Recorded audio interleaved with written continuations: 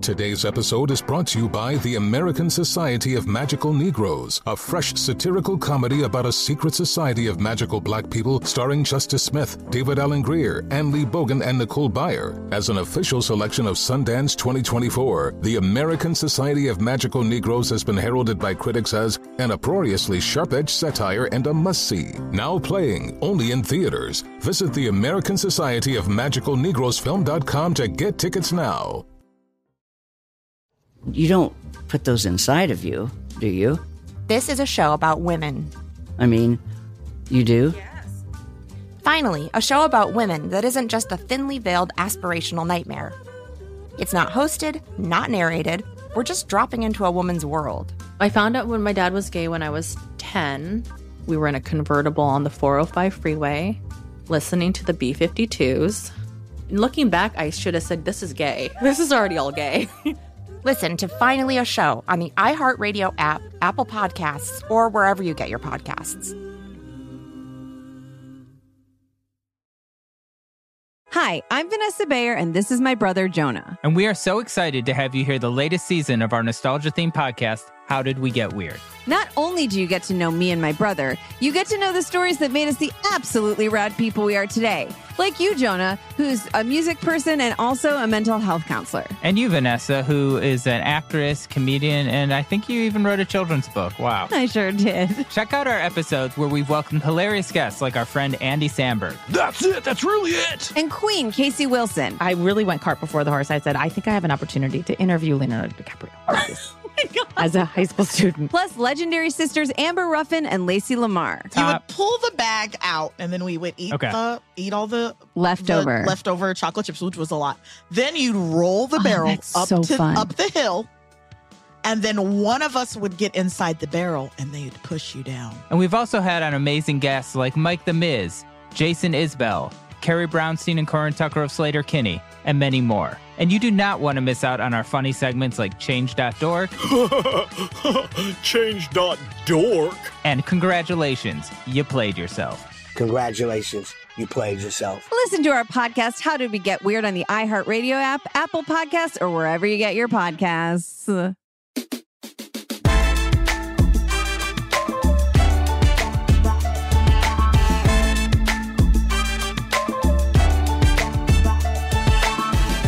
So I want to say hello to all of you, and I've never had a housewife on until Jill Zarin, and I did that because it was just a reuniting, and it was for a very specific reason, but my show is not typically about housewives. And the guest that's here today, I have been thinking about having on this podcast probably since the beginning. I keep saying to myself, I want to do this. Should I do this? Is this right? And it's not that I don't think she'd be great for the show. It's that I only want to have someone on if there's something really to discuss, if there's just, if it's coming out of me.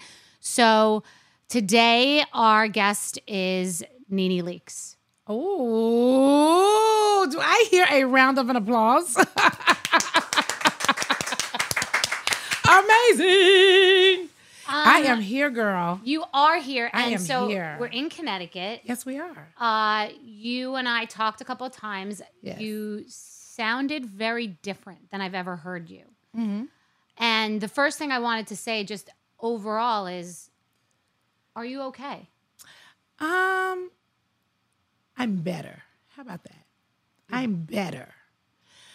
There was a time when I wasn't okay, but I am better now. And I know that I'm going to be okay. So you're in a transitional phase. I think so.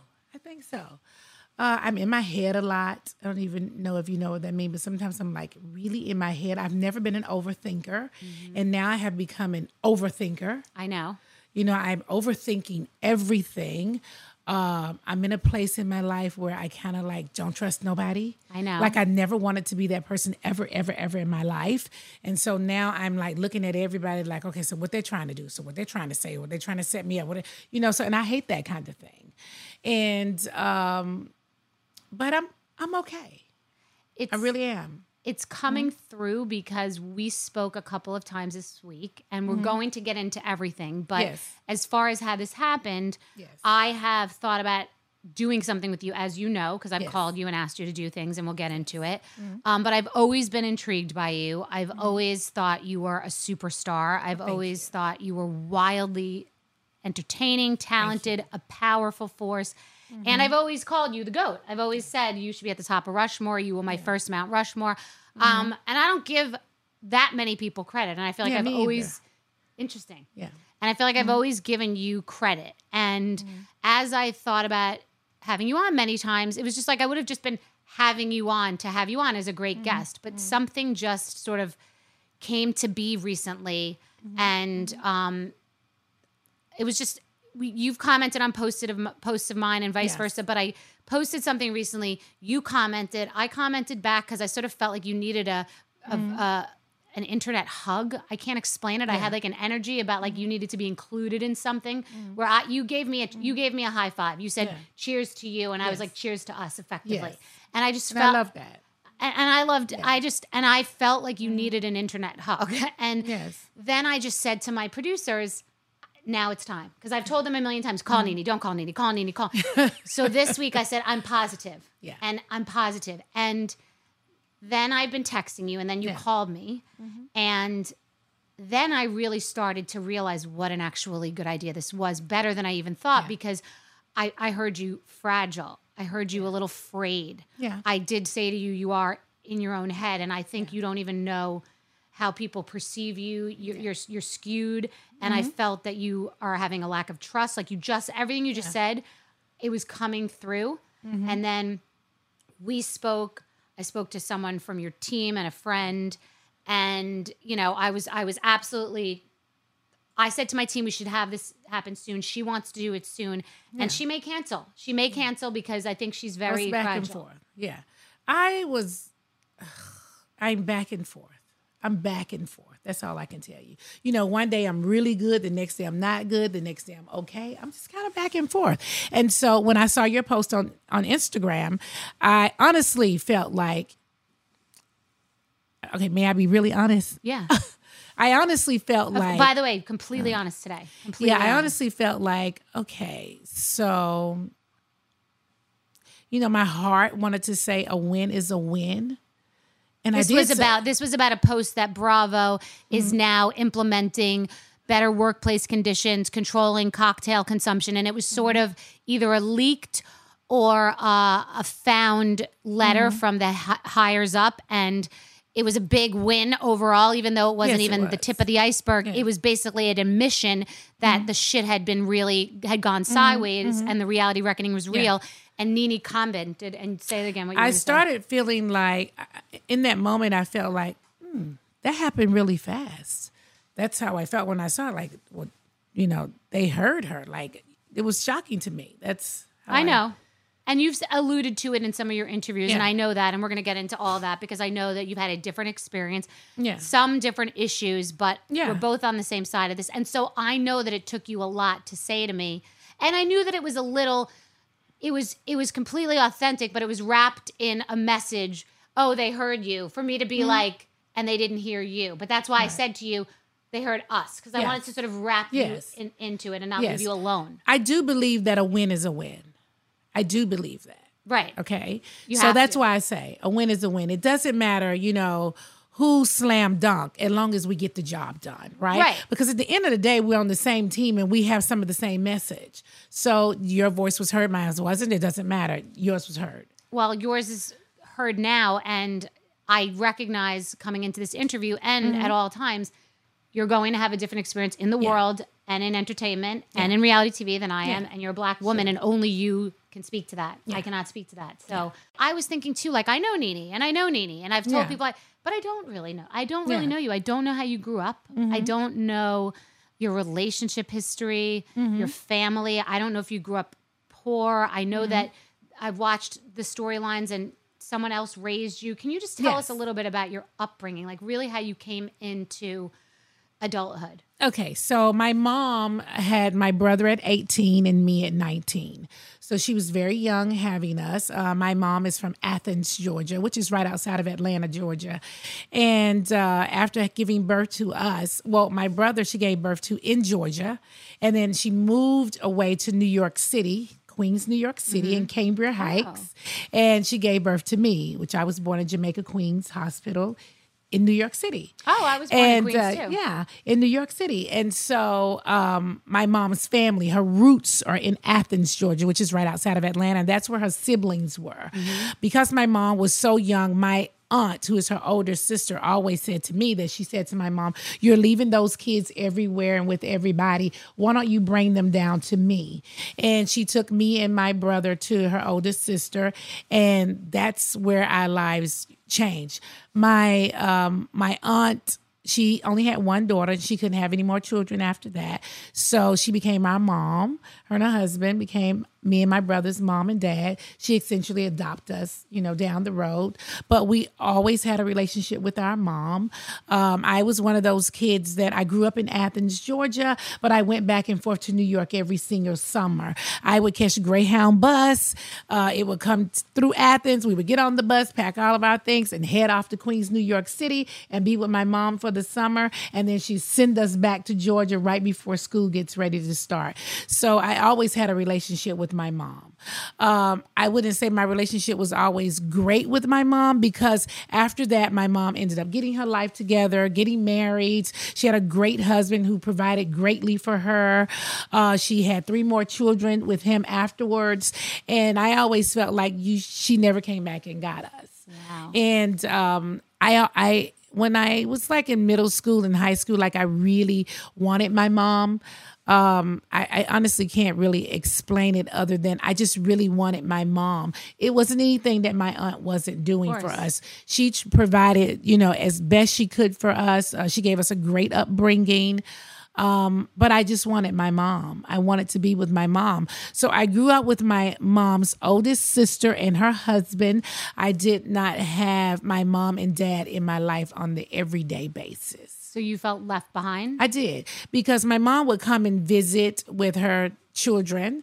And I always felt like, okay, so my mom is here with her kids and she's getting them dressed and making sure their hair is great. And it was almost like I was invisible, like I was not, her other daughter, like, girl, you're going to comb my hair too, right? Well, if she had gone on to live a selfish life with no kids, that would be slightly easier. But to go and then some other kids are living the life that you didn't have. Right. And also that type of stuff is embarrassing in high school. You have to make explanations. Is that your mom? Yeah. Well, it's kind of my mom. It's my aunt. Like you have to feel self-conscious. And then there would be periods when I didn't see my mom for like a whole year or a year and a half. I didn't see my mom. I was like, oh my God, I still haven't seen my mom. But, even when I got to my teen years where, you want to date boys or my mom's sister was older and I felt like my mom was younger. So she knew more hip things, you were like with an auntie. Yeah, I was with my auntie. Right. And so my mom, she knew more, she was younger. Cooler. Yeah, cooler. And I felt like, I wanted her to like make me cool. Like make my hair look young or whatever it is, instead of my little sisters with their hair all done cute and I'm over here with my aunts, I understand. You felt like you didn't fit in. Right. Oh, yeah. And, but as I got older, I got over the relationship that me and my mom had. Got over it as in I wasn't holding any more grudges. I understood that she was young when she gave birth to us. My life with my aunt was married to an alcoholic.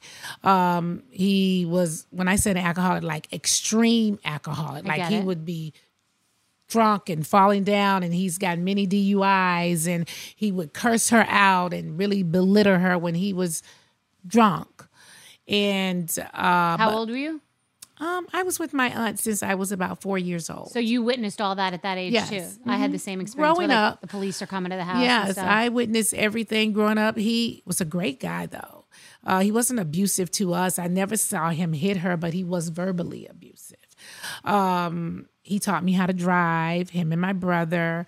He was a quiet man. The only time he really talked is when he was drinking. If he wasn't drinking, he was pretty quiet. So looking back, being an adult now, I know he was the kind of man who probably held a lot of things in, and drinking helped him to say all the things he probably wanted to say and hadn't said. But my uncle worked in a grocery store, and my aunt was a cook. and a seamstress. She later on had like an alteration shop, and she was the lady in Athens, Georgia that did all the weddings, like all the bridesmaids' dresses, and anybody that wanted curtains done, she could sew everybody's curtains. And so she had a nice small home, but we had a good life. And was this middle class, would you say? I would say it was middle class, yes. Do you now, as a woman, do you recognize how amazing that they took you in? Like, thinking about that? I do. Younger, I could not appreciate it. But now that I'm older, I do. She gave me a lot of great advice too, and she died maybe like a year before my husband passed. So she lived until she was 92 years old.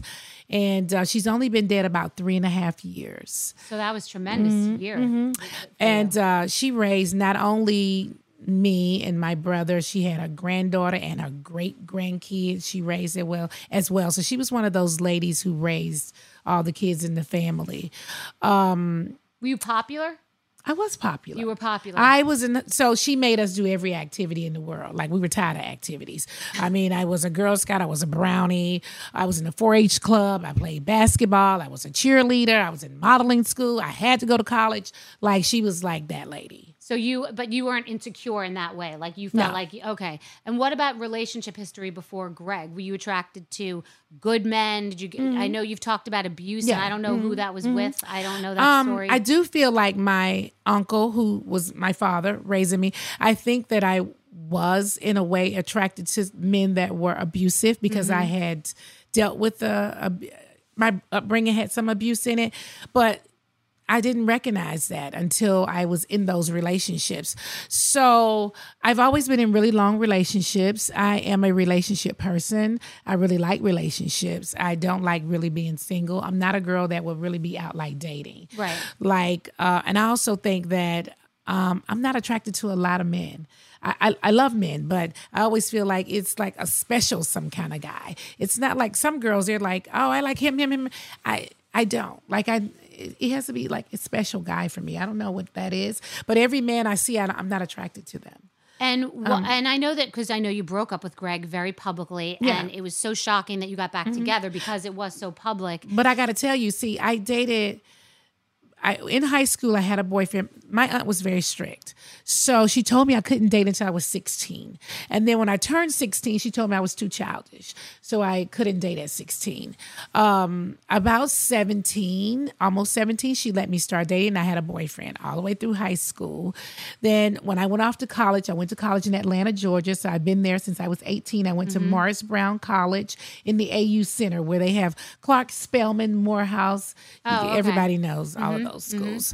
And so I got a boyfriend right as I got on campus, and I started dating him for a short time. And then I met my oldest son's father. He had come to my campus. This is where you have the grandchildren with? He is- that's who I have my son with, my first child with.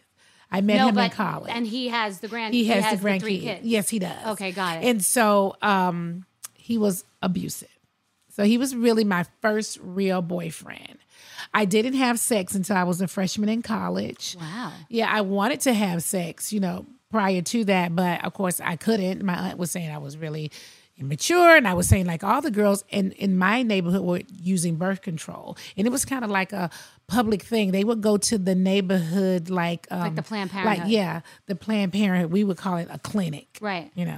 And I was like, oh my gosh, like I felt pressure, like everybody is taking birth control pills. It was like a little round pack, and he used to turn it, press the pill, and I was like, I don't even have any boobs. I was like late developing. I was like, and your happening? ex was the first person you ever had sex with? Yes, my son's father.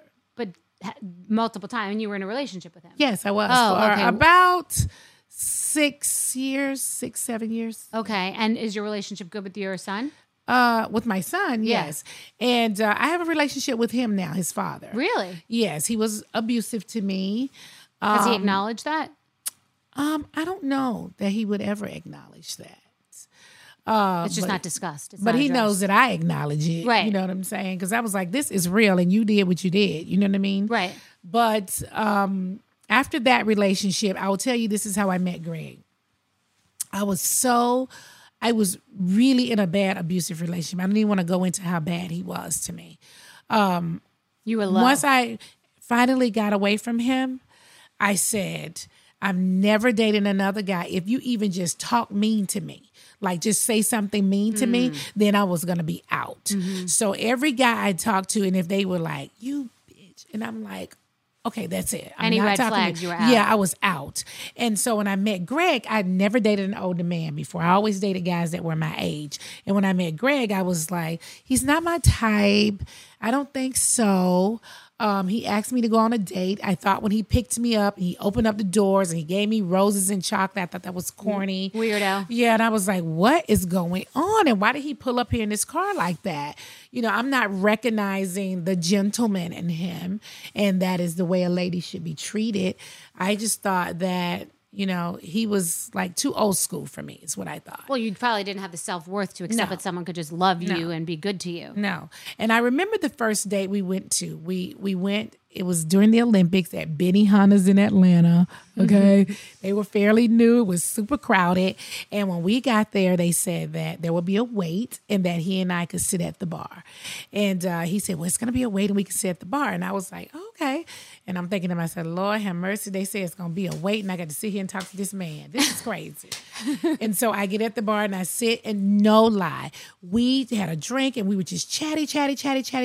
They finally called us for our table. And you know, at Benihana's, you sit with all these people when they do this little hibachi thing in the front of you, right? And I didn't know what to order. And he said, I'll order for you.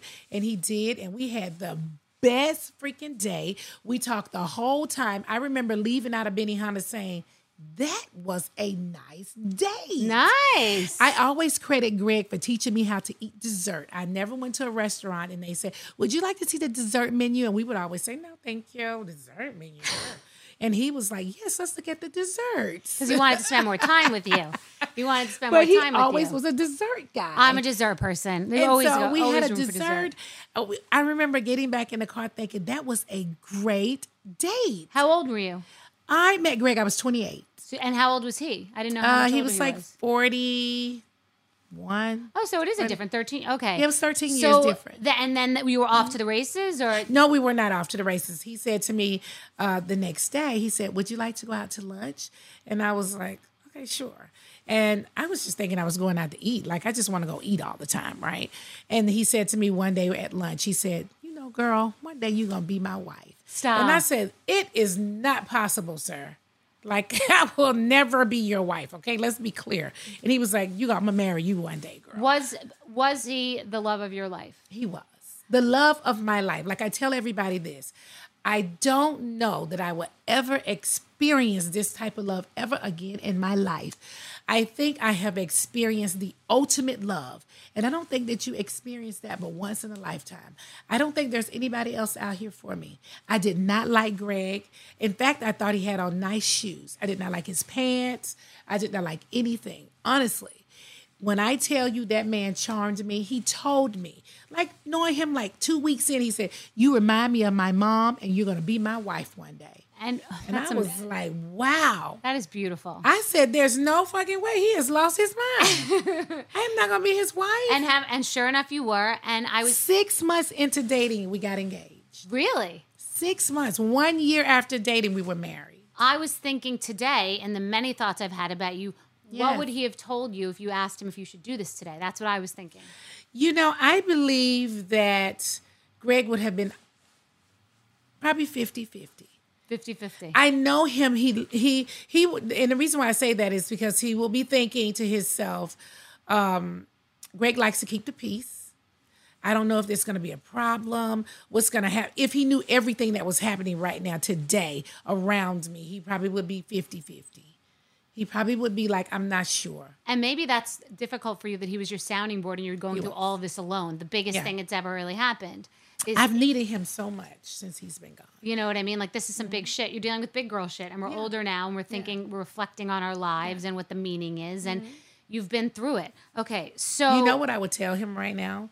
What? Is I would always laugh at him because he always wore glasses and he would be squinching. He'd say, oh, one of these days, you're going to be squinching your eyes like that too, and you're going to need some glasses too. And I have to say, Greg, I think I need glasses. The day is here. The day is here. I'm starting to squinch. Well, I don't remember how you and I first met. I remember one time being in Atlanta and us having dinner.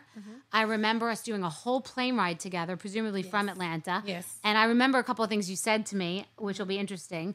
And I haven't spent that much time with you. I've always just admired you from afar. But on the plane, you said to me that you can only ever... Oh, sorry. And the third time I saw you, you came to an event that I was doing with two of your girlfriends. That's right. And you said to me, and you were the new girl in town. You were in the new show in town. This is crazy, you guys. I was on the New York Housewives. Atlanta and Jersey came later. We thought, oh my God, what a dumb idea. You know, there were new people coming in. We were probably wanting to, you know, be protective over it, and we didn't understand it. And Jersey came in, and Atlanta was coming in. And NeNe came. I invited her. I don't know why or how we knew each other, but she came to an event of mine, a cocktail event. She brought two girlfriends, and she said, I have to leave them here with you because I have to go be Andy's date for a party because she was the new shiny toy. Yes. You were the new popular girl. We were ready. I had dust on me. So you left your friends with me at a party. You know where I went, right? No. I went to Anderson Cooper's house.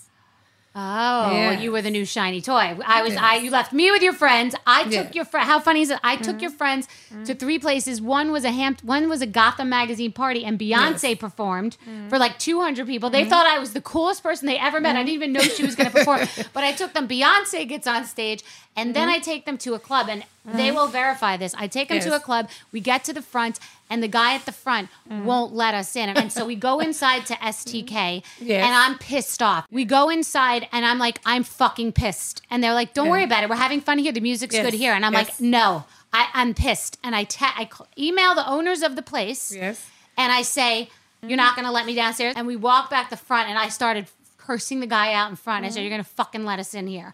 And they let me and your two friends in. We go downstairs, and I meet my ex-husband, my daughter's father. So I wish I listened. Well, I love my daughter. She's beautiful, but it was a challenging 10-year divorce, and I wish I listened to them to stay at STK. Let me tell you something. Isn't that crazy? Except for my daughter. That we were together, and I needed to go to Anderson Cooper's house, and I didn't want to bring any guests with me to Anderson Cooper's house. No, you want to roll tight. Yeah, so I was like, okay, I'm going to go and meet Andy. He's already there. And this girl meet her husband that night. Is that insane? That night, the DJ, he was DJing. It was the 10th of June. Yeah, he was DJing. Who was DJing? Wasn't he DJing? Oh, no, that was their 10th anniversary. No, he was just there, and I was dancing. Okay. And so I met my ex on that night, which is insane.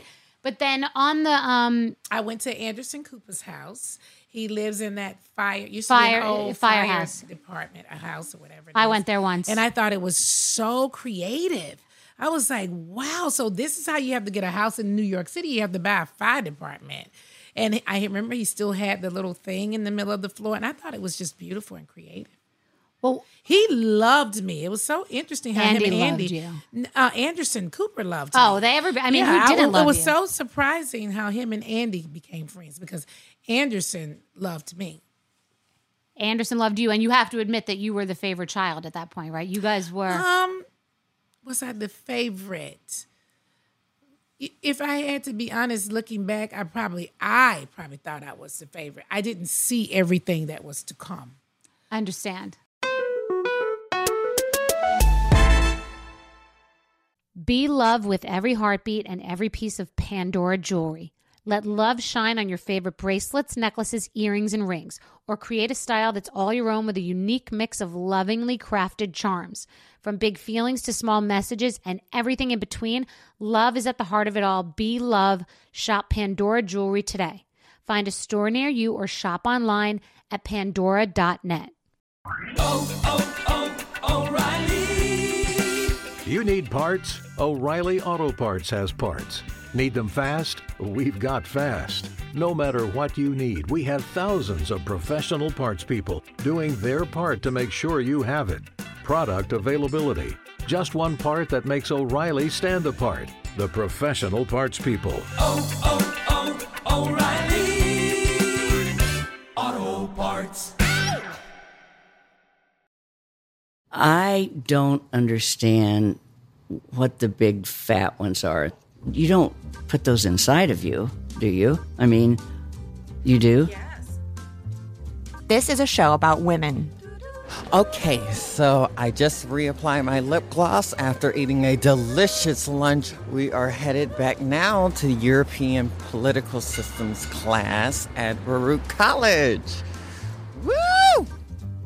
Finally, a show about women that isn't just a thinly veiled aspirational nightmare.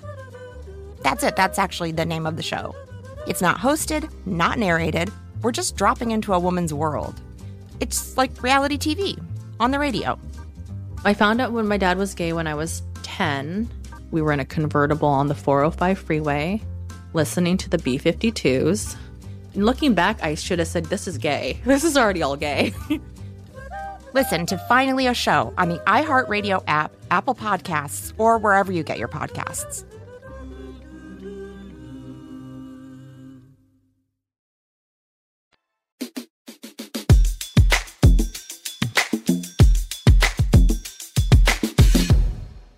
But at that time, you were definitely, I think. I mean, because I probably was thinking to myself, I'm his favorite. I felt a little jilted. I mean, if I didn't know, I wouldn't know. But you were just like, oh, my friends are staying here because I'm going with Andy. And I thought, oh, interesting. Like my mind just, and I became the favorite at some point, and we all, I often think about that, which we're definitely getting into. But on that plane, you said to me, when we were on a plane together, you said, I only can focus on one thing at a time. I can only do one thing well at a time.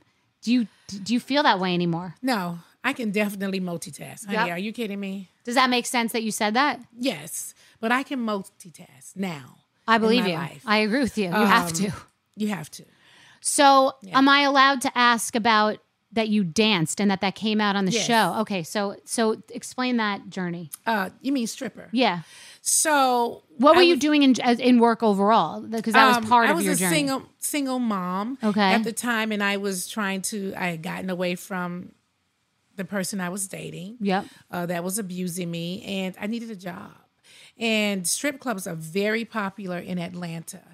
It's a nude state where you can be completely nude. I know a lot of states are, topless or whatever, but not Georgia. And all the college girls on my campus were dancing. And I just looked in a paper and it said nude models. Well, I used to model. So I thought, okay, well, surely I can be a nude model. Let me just go and see. And it landed me inside of Cheetah's strip club. Is it a good one? Is it still there? It's a good one. It's not there anymore now, but it's a very good one. Okay. Actually, Cheaters is still there. It was the Gold Club that wasn't there. Mm-hmm. And I walked inside, and I'd never done this before. I just needed to make some money. I was a single mom. And they asked you to see the house mom upstairs, the house mom, whatever.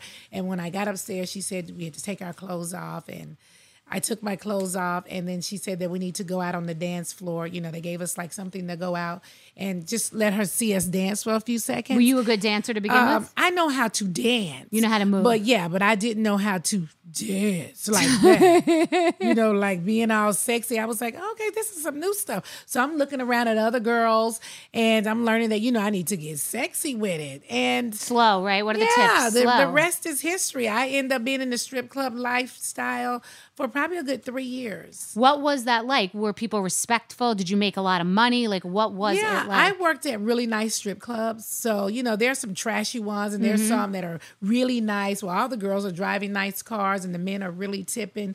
And I worked on day shift a lot because I was a single mom. Okay. And my son would be in school during the day. So I would drive him to school, a private school. I would drive him to a private school, and then I'd drive my ass to the strip club. Did he know what your job was? No, he was very young. He was very young. And do you ever run into anyone? Do you speak to anyone you worked with? Has it ever come around? I have ran into a couple of girls that I've danced with in the past, but no. And isn't it funny that think about all the things when we were on reality TV that we didn't mention, and because you were probably ashamed, and now you would come right out with it. I did. Later, but someone tried to bust you, which is the whole game. No, it was on season 1 or 2. We had Derek Blanks as our photographer, and we did these photos where we were, I can't remember what he called them, but, our one life and then our past life. In my past life, I was a stripper. And you came out with it? Actually, yeah. I did for some reason, I thought it was that someone said something and you felt like you had to bring it in. You brought it into the show. No, I talked about it and did it on a whole thing. I always kind of owned it because honestly, the truth is I kind of really liked it. I've always been intrigued by it. Yeah, I kind of really liked it. It's the weirdest thing, but I really did like it. You felt empowered? I did. And I actually could control a lot of guys, too. So I kind of liked it. I did. You were in charge. You were in control. Yeah. And you probably learned wrote a lot. about it in my book. I think maybe around season 3, I wrote a memoir and I talked about my life as a stripper. Like I kind of always talked about it because it taught me a lot, honestly. It taught me a lot. I could finally, for the first time, pay my rent and my light bills and not have to ask anybody. It was you were in charge. Yes, it was your decision. I got me a new car from the strip club. The strip club actually really helped me a lot. So where did you go from there? Like, what was your next job, and how did you get out of there? My next job, craziest thing is I had met my husband, met Greg. I had started working for Lancome Cosmetics inside of Macy's. Oh, doing people's makeup? No, selling makeup. Oh, but you don't have to know how to give a makeover? Is Lancome still around? Yeah, of course Lancome still. They have a great under-eye concealer and good mascara. Lancome. Yeah, of course Lancome. So I started working for Lancome. I worked inside of Macy's. And I kind of moved around the department store on the bottom floor doing perfumes, doing makeup. Very social. Yes. And when I met my husband was the breadwinner. And he kind of took me from working, period. So you weren't really a career woman then? Like you weren't that driven. You were driven, but you didn't know what you were moving towards. I didn't know what I wanted to do. Now, when I got married, I knew I wanted to be an actress, right? So did you want fame or you wanted to be an actress? Or were they mixed together? Actress. I never thought... I never thought about reality TV. I only thought about I'm an actress. It didn't really exist. And I wanted to be an actress. So once I got my husband and I'm sitting at home and don't have anything to do, I started taking acting classes. In Atlanta? In Atlanta. Okay. Nick Conti, hey, how are you doing? He was our acting coach. And so I took my acting class and my husband would pay for them. And my husband never thought for 1 second that I would make it, okay? So, what does that mean? What does that sentence mean? I just think he thought it was a cute little hobby you were doing on the side? Yeah, I don't think that he ever thought, and I would tell him that I want to go to Hollywood one day. And I was dreaming of going to Hollywood. I love the sunset sign that I would see like pictures of. I wish I could see that sign that says sunset. And I finally, years passed, and my husband was able to purchase me a ticket to go to pilot season in California. But how? Who's representing you? How do you know what you're doing in pilot Nobody season? was representing me. I was representing myself. So perfect. So let me tell you what I was doing. I took headshots in Atlanta. Mm-hmm. I had a book that lists all the agents. So I was stuffing envelopes. I had that same book. With my freaking black and white headshot. And no one's ever going to call you back. Don't say somebody called you back. No one's ever going to call you back. You know what? I probably got one call. But nobody ever really called me back. And I learned that there was this thing called pilot season where you go out to LA and all these opportunities are there where they weren't really there like that. Because you have to be represented. Right. And the only way that's how I went to the Church of Scientology because somebody called me back from a thing and I ended up at the Church of Scientology. So I ended up learning about this agency that use extras. Pay you, I don't know, extra casting and pay us $25 or something to sit. So I got a Central Casting. Central Casting. Yeah, yes. Central Casting. I became a part of Central Casting. They would send me everywhere to be an extra. And I would sit there and be like, I don't know why I'm not acting. Why are all these people like, I could do that. I could do this. I could do that. I could do this. And one day I met Robbie Reed Humes. I tell everybody, Robbie Reed Humes changed my life. Who is that? Do I know him? Oh, she's a female. She's a very big casting director out in Los Angeles. She's a black woman. Okay. She was casting all of the African-American shows like Girlfriends, The Parkers. That was with Monique and I think her name is Countess or something. All of those shows. And she was working with Ruben Studdard. He was another big casting director out there. And I was like, I got to get to them and I got to get to them. And this is when I know that Hollywood was tricky. So I went in, I auditioned. Robbie loved me. And I auditioned for this big role for Fighting Temptations. And it was going to be Cuba Gooding Jr. and Beyonce and a lot of people in there. And she loved me for the part. They called me back and said I did not get the part. They loved me, but I didn't get it. But they had an idea for me to be, guess what, a stripper.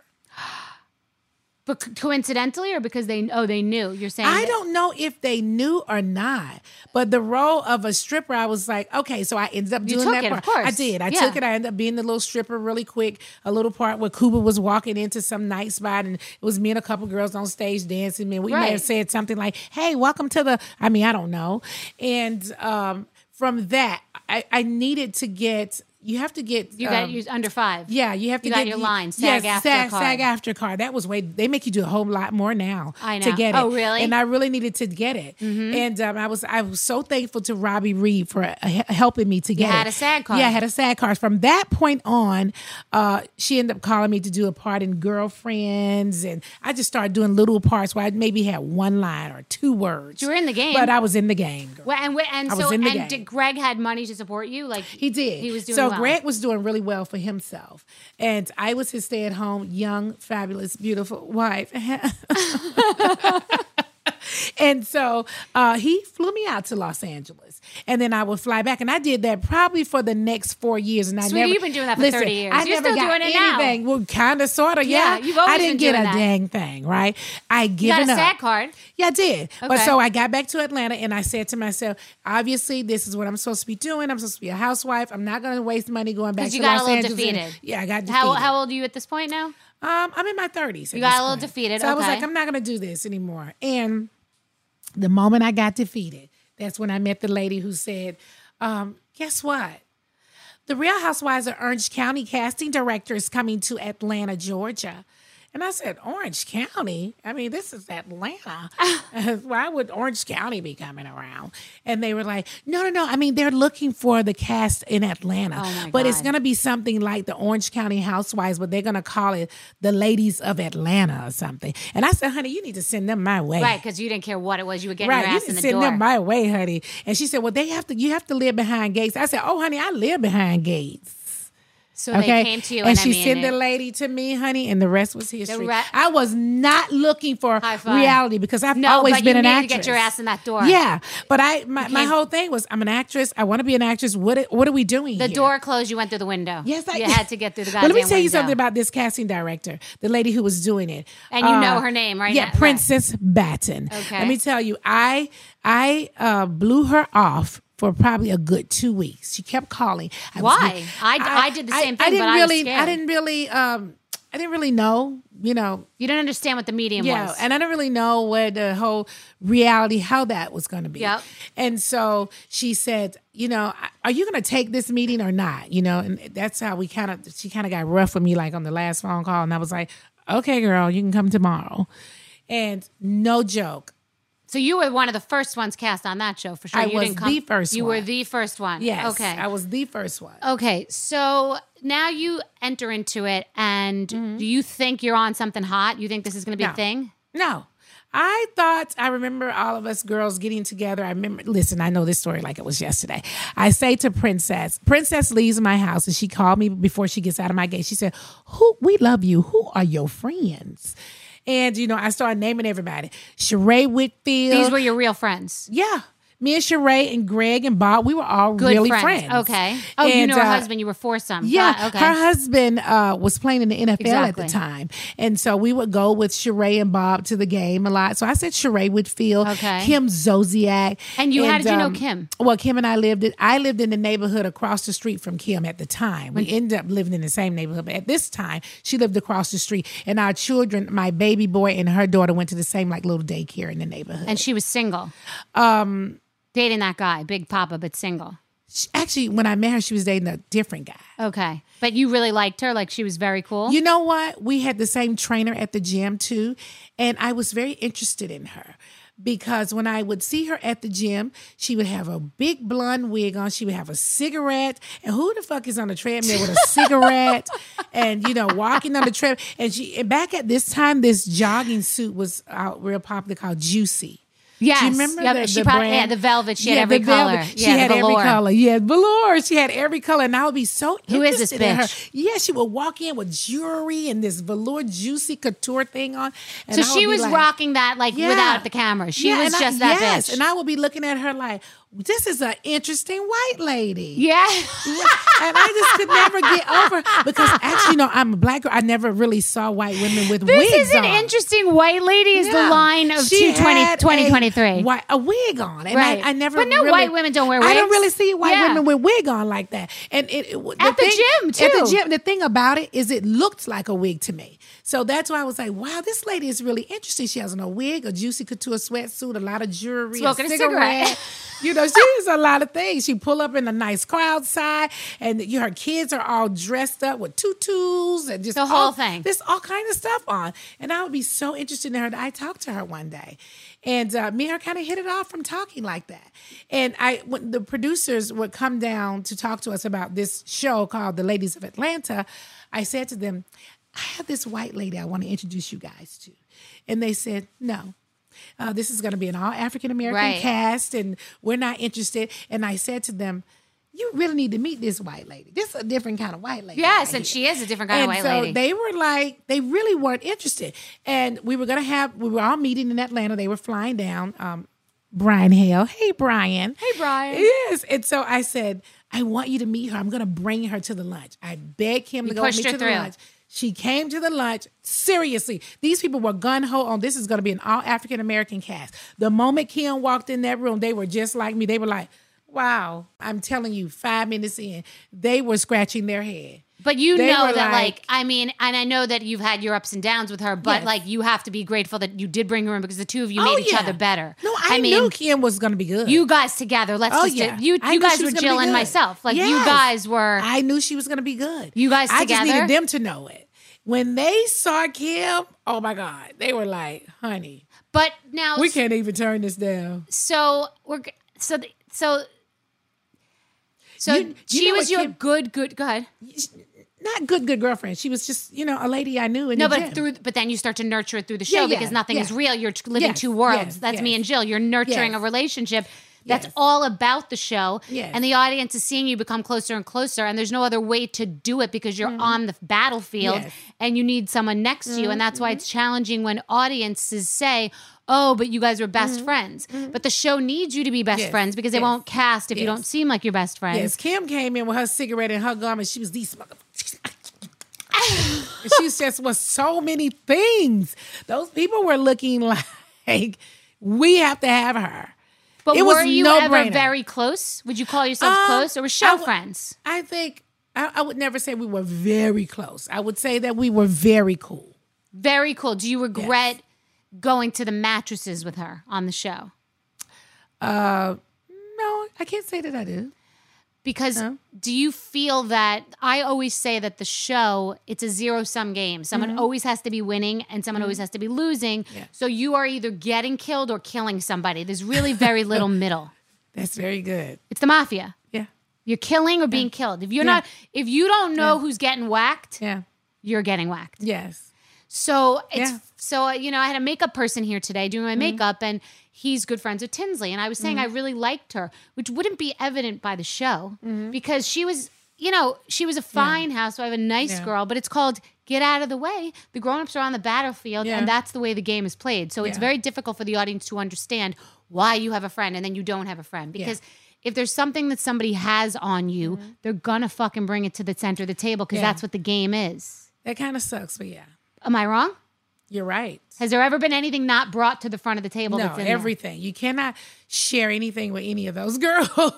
Or have any secrets. No, you can't have any secrets. Right. So do you, so what about fame? What about money? You're coming on the show. That was the beginning when we started too, when you were wearing your normal clothes. You didn't know that you're supposed to be in a photo shoot every day. Once in a while you get hair and makeup, but I was sitting there in my raggedy clothes. Me too. And all of a sudden, the game starts moving quickly and it gets glamorous and you're competing. And so what about the money, the cars, all that shit on the show? I was the underdog. Like coming in. I was the underdog because Sheree was married to Bob and he had money. He was a football player. Kim was dating Big Papa and he had all this money. Deshaun Snow was with Eric Snow. He was an NBA player.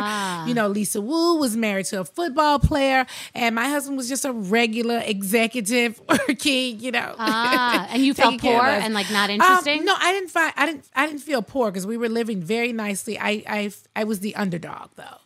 My husband didn't have the money that these guys had. Got it.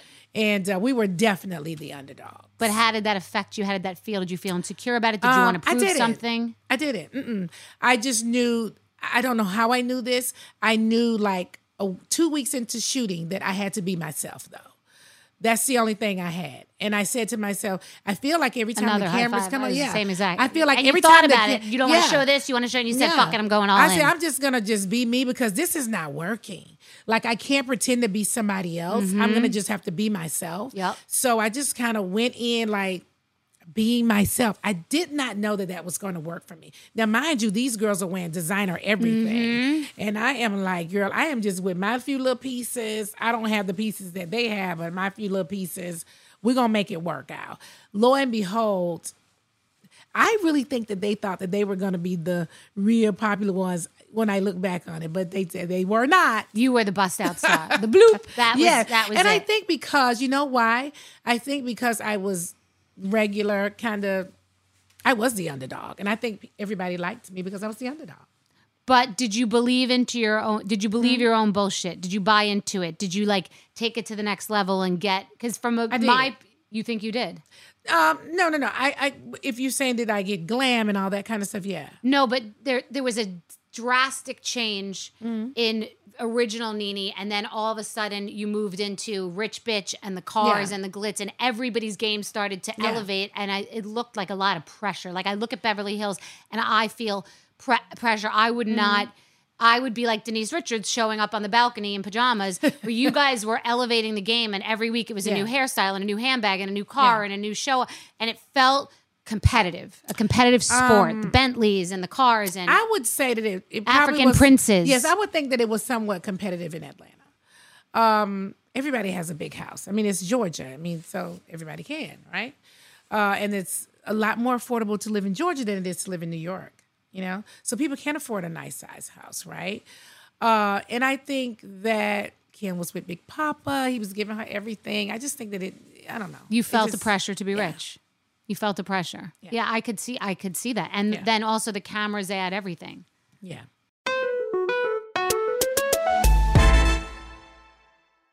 Be love with every heartbeat and every piece of Pandora jewelry. Let love shine on your favorite bracelets, necklaces, earrings, and rings, or create a style that's all your own with a unique mix of lovingly crafted charms. From big feelings to small messages and everything in between, love is at the heart of it all. Be love. Shop Pandora jewelry today. Find a store near you or shop online at pandora.net. I don't understand what the big fat ones are. You don't put those inside of you, do you? I mean, you do? Yes. This is a show about women. Okay, so I just reapplied my lip gloss after eating a delicious lunch. We are headed back now to European Political Systems class at Baruch College. Woo! Finally, a show about women that isn't just a thinly veiled aspirational nightmare. That's it. That's actually the name of the show. It's not hosted, not narrated. We're just dropping into a woman's world. It's like reality TV on the radio. I found out when my dad was gay when I was 10. We were in a convertible on the 405 freeway, listening to the B-52s. And looking back, I should have said, this is gay. This is already all gay. Listen to Finally a Show on the iHeartRadio app, Apple Podcasts, or wherever you get your podcasts.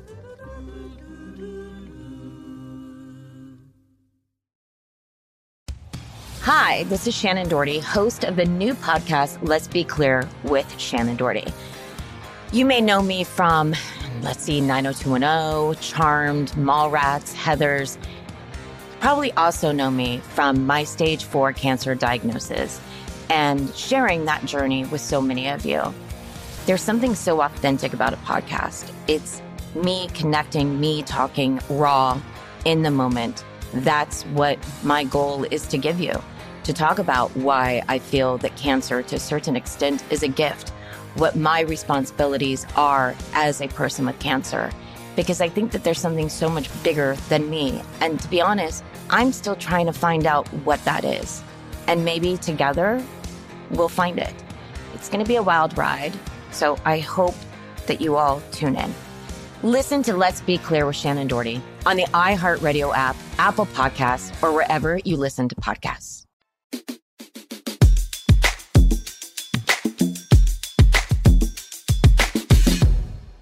So do you feel, now looking back, do you feel that, I often say that the situations that are, the interaction is real. Yes. But the circumstances might not be real. So it's not that you're necessarily friends with these people and having these conversations. And do you feel that it's real? Do you feel that it was real? Do you feel that it changed? Because I have a feeling when it changed in my mind, but I want to hear from you. So I will tell you, when we entered season 1, it was real. Everything we said and did was real. The way our relationships fell apart were real. There were me and Kim fell out. We really fell out. Like, we didn't make that shit up. Like, we really bumped heads. Me and Sheree really bumped heads. But why? Was it because of the show? Would you have bumped heads if it weren't for the show? You know, me and Sheree were already bumping heads before the first camera ever even rolled. Oh, okay. We had already started, like, falling out. Okay. So it was really real. Oh, it was really real. It was really real. And I think for us, I feel like the relationship started changing. The stories, to me, like season 4 or 5, we were real. I often look at them and say that everybody on there is making shit up. Now, yes, and storylines and what they're doing. Yes, that was not that way. But don't you think it's also because the game has been elevated? Every photo shoot has happened. Every leg has been thrown. Table has been flipped, and they've seen all the previous seasons now when they come on, so they feel like they have to do something. They do. I'm telling you, when we entered, we were so good because we were real. It was. I mean, it was my favorite show. It was authentic as I don't know what. We were real. I know. And so now everybody has a fake boyfriend, a fake. Everything is fake. Everything. And they have all these stories they made up. I don't even know how they came up with them. Everything is fake. Do you feel, so I've spoken to a lot of women on a lot of different shows, and they've taken antidepressants, the pressure gets to them, the media, etc. Did you ever go really low while on the show in that way? Did you ever feel like you... I was on camera going low a couple of times. I mean, before the Greg stuff and before the later stuff, which we're going to get into. If you remember, I sometimes I can't call the season. It may have been season 5 or 6. I just know we were at the reunion. I was in all white. Dr. Jeff had come on our show. I remember. I felt it was a lot going on. With all the girls were ganging up on me, I felt a lot of pressure, and I really felt low at the reunion. I think I got up and walked out for the reunion. Dr. Jeff was there to try to help us get through it. I think there were a couple times, and then after that, the other time was my husband. But yeah. Well, when you broke up with Greg the first time, do you think that the show played a part in it? Do you think that the show had a negative effect on your relationship? I have to be honest.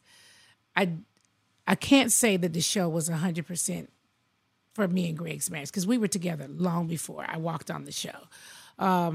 We fell apart because we were falling apart, honestly. The show did not help because I felt like my husband started feeling, it's crazy, I know it's crazy, but my husband started feeling really intimidated about me having my own money. Oh, interesting. That's a dynamic. Was not here for me to have my own money. It scared him. I never saw that in him. Yes, that makes sense. He wasn't because you never had your own money. That's why you never saw that. So, I mean, I didn't need him to ask him for a bag or get my hair done or anything like that. And I feel like my husband got really intimidated by that. He would actually walk around and be like, she's gone Hollywood. And I'm like, he is really tripping. Oh. Like, this is my own. He didn't like that at all. My husband was a man's man. He was the kind of guy who provides. And he liked providing. And it made him feel good to provide. And it made him feel good for me to need him. And I kind of no longer needed him financially. Did you go Hollywood? I don't think I went Hollywood. I felt like I just had some money. You were evolving. Yeah. And I was with him since I was 28. And I just think that I was my own woman now. And I had my own money. I still loved him, but he was not happy about me having my own money. I will say that I did have more control or power, if you will. So did he feel emasculated? You know what? I've been asked that before, and I feel like I may have done that to him a couple times. I get that. You're strong. You're strong. Yeah, woman. I feel like I may have done that, not intentionally, but looking back, like I may have said things to him that was like, I don't know, probably because I had my own money, and I probably was like, you know what? I don't really need you like that, sir. How did you get back together? Whose choice was that? Crazy thing. He moved out. He moved out probably about a mile or 2 miles from our house. And I would drop my son off when it was time for him to have visitation with his dad. And Greg and I wasn't speaking. And how we ended up speaking is I dropped Brent off one day and I was picking him up. And he got in the car with me. He said, my dad said to tell you hi. And I was like, and then he was like, he's in the door, Mom. Look, my dad is saying hi. And I looked and I was like, boy, hi. And kind of from that, we just started talking. You missed him. It was kind of weird that he spoke to me that day, and I was like, boy, get out of here. But was he more comfortable with your fame part 2? When he came back, did he change? He got more comfortable with the situation? Yeah, I think he just kind of like became silent then. I think he was like, oh, forget it, whatever. NeNe is NeNe now. But he spoke to me, and that kind of like all it kind of took. I did hear that I knew he had a girl that he was dating. I went over there one night. I wasn't supposed to. I mean, he wasn't my boyfriend, and we had already divorced. But I think I was feeling territorial. I went by his place. I knew she was there, and his house was dark on the front of the house. It looked completely dark. And something told me, walk around the back. Now, why in the hell am I at this man's house in the nighttime and they're saying walk around the back? And I'm going to tell you why, because men are stupid. And so this is how this goes. I call him from a restaurant, and he and I are talking left and right. We're just talking for a long time. He says, I'm going to call you back. I mean, we've probably been on the phone for like a couple hours talking. He says, I'm going to take a bath and I'll call you back. Well, he's probably drowned by now. He hasn't called. It's been like 2 hours. Like, what is going on? Where are you? And I called. He wouldn't answer. So a part of me was like, did he drown? Or did somebody come over there? I think I'll drive over his house. So I drove over there, and the front of his house was dark. And then I said, okay, maybe he's asleep. And then somebody said, no, girl, park the car and get out. And I got out, and I walked around the back of his house. And I saw the lights on in the back. And he had blinds. And you know how the blinds could be kind of open a little bit. And I peeked through the blind, and I saw him sitting at the bar with a girl. And did you set the house on fire? I knocked on the door. I said, oh, hello, somebody's in there. And they went like, quiet, everyone. And I was like, okay, you're not going to open the door? He would not open the door. I went home, and no lie, maybe about an hour or two later, I got a call from a number I didn't know. I said, hello. And this woman said, are you and Greg still together? And me being the bad NeNe that I could be, I said, yes, we are still married. No, we are divorced, girl. I was like, yes, we are still married. And she was like, oh, my God. And I was like, girl, get off my line. And that was that. I was like, Greg, you better come back home now. Do you think you can sustain a friendship or a relationship on reality TV? A healthy relationship? You guys have to be very, very strong. What about friendships? Can you have a really strong friendship? No way, right? No way. I agree. I don't believe that you can. I don't care how strong you are in your friendship. The weakest link is the one they're going to get. Because I always say they can't get me. Well, but the weakest link, they will. It's also that, they'll always get the weakest link. But also that many times it feels really strong because, like I said, you're in battle together. And you feel it. And all you talk, you notice you have friends on the show. All you talk about is the show. Yeah. Next time we're going to do the show. That scene we just did. That scene we're going to do. The press came out. The reunion. It's all you talk about. You know the thing with me and my friendship, like I can give you an example, like for Marlo, for example. She's still a friend? We're still friends. Oh, okay. I mean, we're friends, but the friendship is different now that she is a housewife on the show. While she's on and you're off. Yeah, and I'm off. Oh, yeah. So it seems like, kind of like you were not friends. She doesn't really want to talk to you about anything that's going on because the producers are telling her not to tell you anything. And not to, be friendly with me. So there's like a big elephant in the room with half the things she's talking about. Yes, but I have to say, when we were on the show together, we were friends, and she knew that she wasn't my puppet or whatever it is, and they would say things like, you're kissing NeNe's ass and da da da da, and And she knew that wasn't happening, but somehow they got into her head, and she was like, everybody thinks that I'm like kissing your ass, and I'm not kissing your. And so she wanted to be like her own. Yeah, but because person or something, her own whatever. I don't know. The audience doesn't understand that it's designed for drama. Yeah, it so is. like if something's designed for drama and you put a bunch of people together in a very stressful situation, alcohol always sounds like a great idea. You ever like, how thirsty would you be? Like you're thirsty and you're drinking alcohol. Yeah. It seems like a great idea. You get wasted. You say something stupid. Yeah. You say something else stupid. You can't stop down. You're in your head about it. You know 6 months from now you're going to live it. Yeah. And it's a perpetual state of stress. You get home, you get back in the car from a scene, you talk to a producer who tells you whatever you want to hear, but you're hearing the opposite thing from the other person because they're being told whatever they want to hear by a producer, and you do it all over again for the name of fame and money, which is why people are on antidepressants and anti-anxiety. Well, I think also it just depends though. They're definitely being told, like if you have a friend on this show, like you need to get out of her ass and go be friends with this person. They kind of, I don't know. There's just no way possible to have a friendship and be on these shows. Well, that's what I'm saying. There's a whiteboard in an office. Have you seen the whiteboards? There's a whiteboard in an office that says this one should go with this one, and then they got to go talk about that. And you're in the car, and they're reminding you, make sure you tell NeNe you don't want to invite her to your party. And then you get out and you have your marching orders, but they've told NeNe, make sure you tell Bethany she slept with a younger man, and everybody's got their, and then then you come out and we're battling, and you're paranoid, and it's a state of anxiety. Yeah. You're constantly battling. You got to be winning, or you got to be killing, or you're getting killed. It's what's going on. And to be honest with you, I don't even think it has to be that way.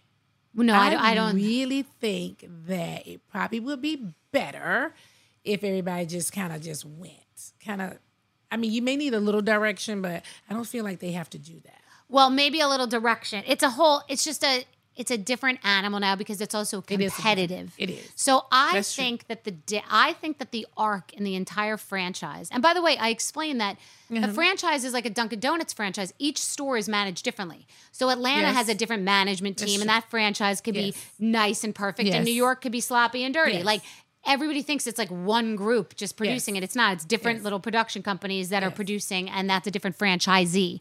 So I say that they're all different, but there are many similarities, and many of the producers go from one to the other. They're like a traveling circus that go and move around. Yes. And their job is, and the thing is, I talk about this, and we're about to get into the reality reckoning, but that it's the upside down, because what's celebrated on reality TV, if you tell someone to go fuck themselves and you out them and you say something and it's really explosive and it's going to change the season, you get rewarded in every other area of your life. And what we're teaching our kids to do in any other world, that would not be okay. So if Jane drinks 12 margaritas and she's an alcoholic and she went off the wagon, the cameras come flying in and the producers are high-fiving because Jane fucking went off the wagon, which is all they've been waiting for her to do anyway. Yeah. So when people say no one ever forced anyone to drink alcohol, that's true. But by having it everywhere and by people being sleep deprived and stressed and it be it being celebrated, it's an environment prone to drinking, screaming, shouting, stressing, sleep deprivation. Yeah. I've never been told to drink alcohol. I personally like alcohol. So they don't have to tell me. I'm just kind of, thank you. Oh, we got to drink. But don't you feel like you drank more doing it? Because I did. Probably. You know, I mean, I learned because, you learn, as time goes. I've definitely been drunk on camera before, but you do learn as time go on. Like I was like, we're doing a scene today. Okay, so I need to be very conscious, honey. I will not have a drink. I will have the drink. I'll sip out of it, but I need to be very conscious. So you learn, as you stay on the show, you learn how to do it. Some people don't. Some people need a drink to take the edge off. No, that's fair. I often did. I thought it was a good idea.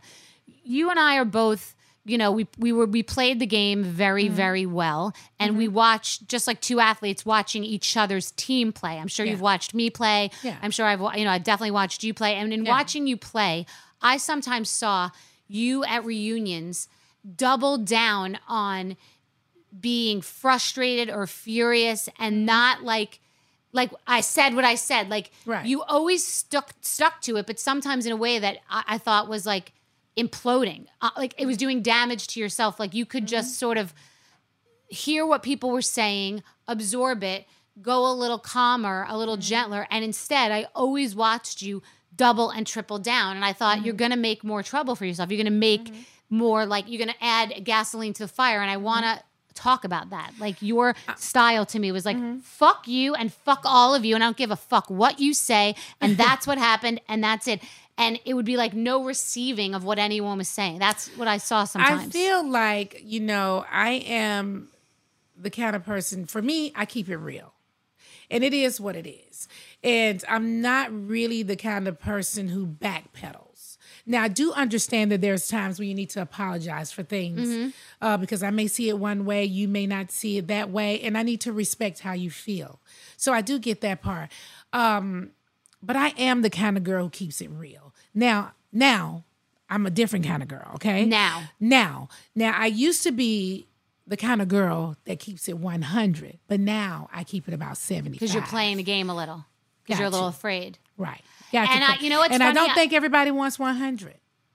That's so interesting. Because it's funny that you say that, and we're going to get into the closet and all that stuff, because it's funny that you say that. By the same token, when watching, there's a respect that I have for it in the way that you did keep it 100, because you're like, and we said it. Can we move on, motherfucker? Right. Like, there's something about that I like, because there's something about me, because the thing is about society today, everybody fucking wants you to be totally real, but they don't really. Because if you really say what you think, if I say that I thought that Taylor Swift was over the top a little with the guy at the Kansas City Chiefs game, which I did, everybody says I'm bashing. I'm not bashing. I'm just saying a feeling that I had in my body, but you're not allowed to express. You're not allowed to have an opinion.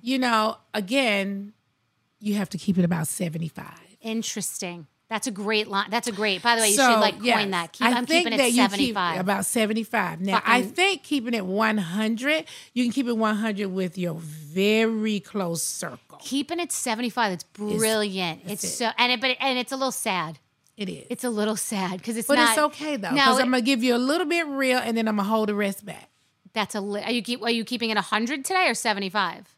No, I'm keeping it about 82. Well, hopefully we're gonna raise the fucking grade, because I'm not doing 8. I didn't get no B minus. No. I'll keep it 100, but honestly, keep it 100. This is serious. A lot of times people say they want to hear the truth, but honestly, that's they what do I'm saying. not. No, by the way, I agree. I agree because with when you walk out, they're like, "That was harsh," or "She was mean," or "That was too they in beat your you face." to weigh in on this. Yes. I want to hear what you think of it. You weigh in, then you get canceled. No, I know. It's so really. Now you just like, I gotta kind of.